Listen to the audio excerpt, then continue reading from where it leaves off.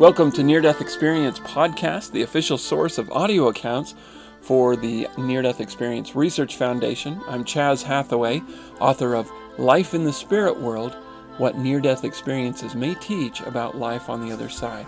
Today we're going to share the experience of Edna from NDERF.org, and I like this experience. It's very interesting. She says, I was in the hospital, and the nurses and doctors were checking what meds I could and could not have because of a medical alert bracelet. Suddenly, I was standing over my body and watching what was going on. Someone called for the crash cart.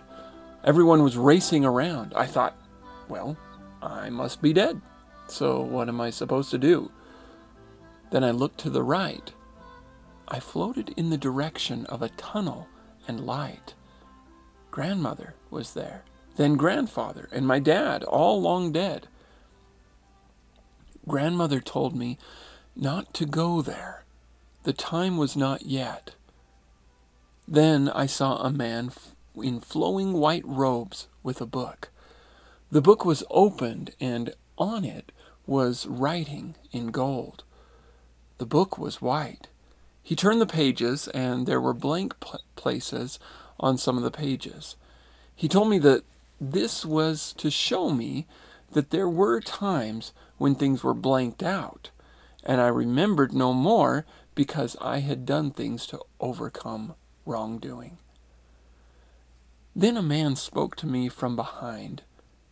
He asked me 3 times why I wanted to die. My 3 youngest children were aged 11, 13, and 14, so my first response was, my children. He replied that it was not a good enough reason. Then he showed me what would happen to the children if I did not go back. He said that I had provided wisely for my children in case something should ever happen to me. They would be adopted and raised by a family with the Blood Indian Reserve, or from the Blood Indian Reserve. They would adjust, be well educated, and do very well. Then he said, now, why do you want to live? I replied, my vow. It was like the gentle voice that was penetrating my being through mental telepathy had suddenly turned to thunder. He replied, finally, you have remembered your vow. You have been so busy getting an education, getting a good job, and getting ahead in the world, you have put your vow last. If you are allowed to return, you must put your vow first above all else. Do this, and all that you need and even desire will be added to you. Just one thing. You will be left with a reminder to put your vow first for the remainder of your life. A reminder to go slow and not run. Then I floated over to my body and entered it through the head and shoulders. The vow was made 10 years previous when I was given 3 to 6 years, or 3 to 6 months to live. I promised that if I could live to raise my children, I would serve my people for the rest of my life. Or I promised that if I could live to raise my children, I would serve my people for the rest of my life. Since that experience, I have put the vow first, and my life has been richer for it. That's the end of Edna's experience. And I have to admit, when I read this, I was a little bit confused because first she was asked, why do you want to die? And her answer was, my children. I want to die for my children. And then she's shown what would happen if she did die and what would happen to her children. And it was quite good. They would be well educated and do very well. And then she is asked, now, why do you want to live? And she replies, my vow. And it wasn't until this last reading of this, I'd read it a couple of times and been a little bit confused, thinking she never says what her vow is. And maybe I'm thinking, maybe it's none of my business and that's private information for her. But then she goes on and she says, the vow was made 10 years previous when I was given 3 to 6 months to live. So 10 years before this near-death experience, she was given 3 to 6 months to live, and she made a vow with God, I assume. She promised, as she says, I promised that if I could live to raise my children, I would serve my people for the rest of my life. Since that experience, I have put the vow first, and my life has been richer for it.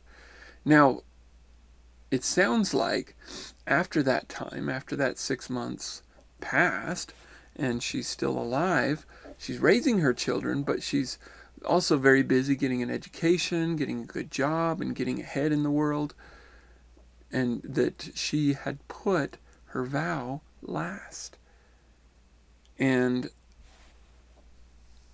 I'm under the impression that what she's saying is, we talk about having a life purpose, and for some people that it's writing that book about their near-death experience, or it's something like they focused so much on their family and so forth, they didn't bother bettering themselves, and so they're out getting they start getting an education and start doing work that they love.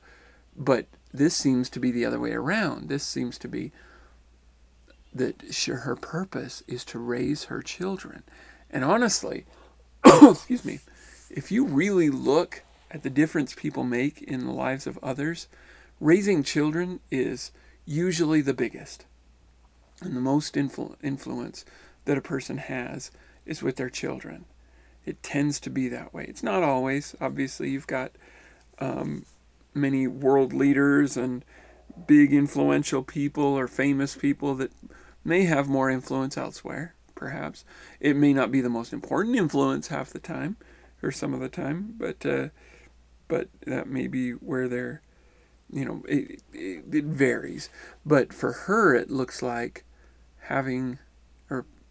raising her children is the vow that she made, and that was the most important reason for her to live. The interesting thing about this is that she's told by this angelic being or voice or whatever, could be God, I don't know, if you are allowed to return, you must put your vow first above all else. Do this, he says, and all that you need and even desire will be added to you. Now that sounds a little bit like a scripture in the Bible that says,